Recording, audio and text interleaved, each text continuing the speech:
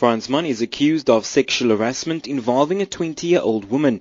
She laid a complaint with the Northwest Police after she accompanied him to the party's 104th celebration in Rustenburg.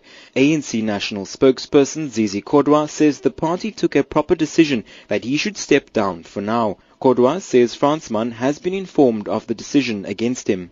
The National Working Committee took a decision that is only proper, that we ask chairperson of the Western Cape ANC to step down pending the finalization of criminal investigation by police, but also the finalization of the integrity committee report, which is also investigating the allegations. We can't speak for him, but as a cadre of the organization, understanding how decisions are taken in the organization and why we will take such a decision, we are not expecting him not to obey with such a decision. Fransman has consistently maintained his innocence. The SABC made several attempts to contact him for a response, but this is all we got. Please leave a message. Thank you. This mailbox is full and cannot accept any more messages at this time.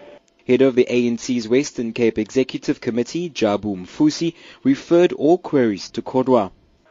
No, we don't know the agenda. The NWC now and again visits provinces, make an assessment and advise how we must actually carry out work going forward. We don't know what they are going to be briefing us next week. We'll actually engage with whatever they bring at the time when they're actually talking to us.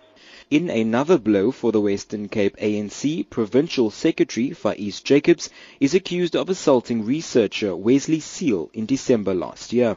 Jacobs returned to work this week after an appeal against his suspension was upheld. Now the NWC wants answers. Jacobs' matter is due back in the courts next month.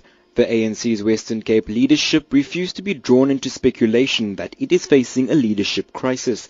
I am Lyndon Khan in Cape Town.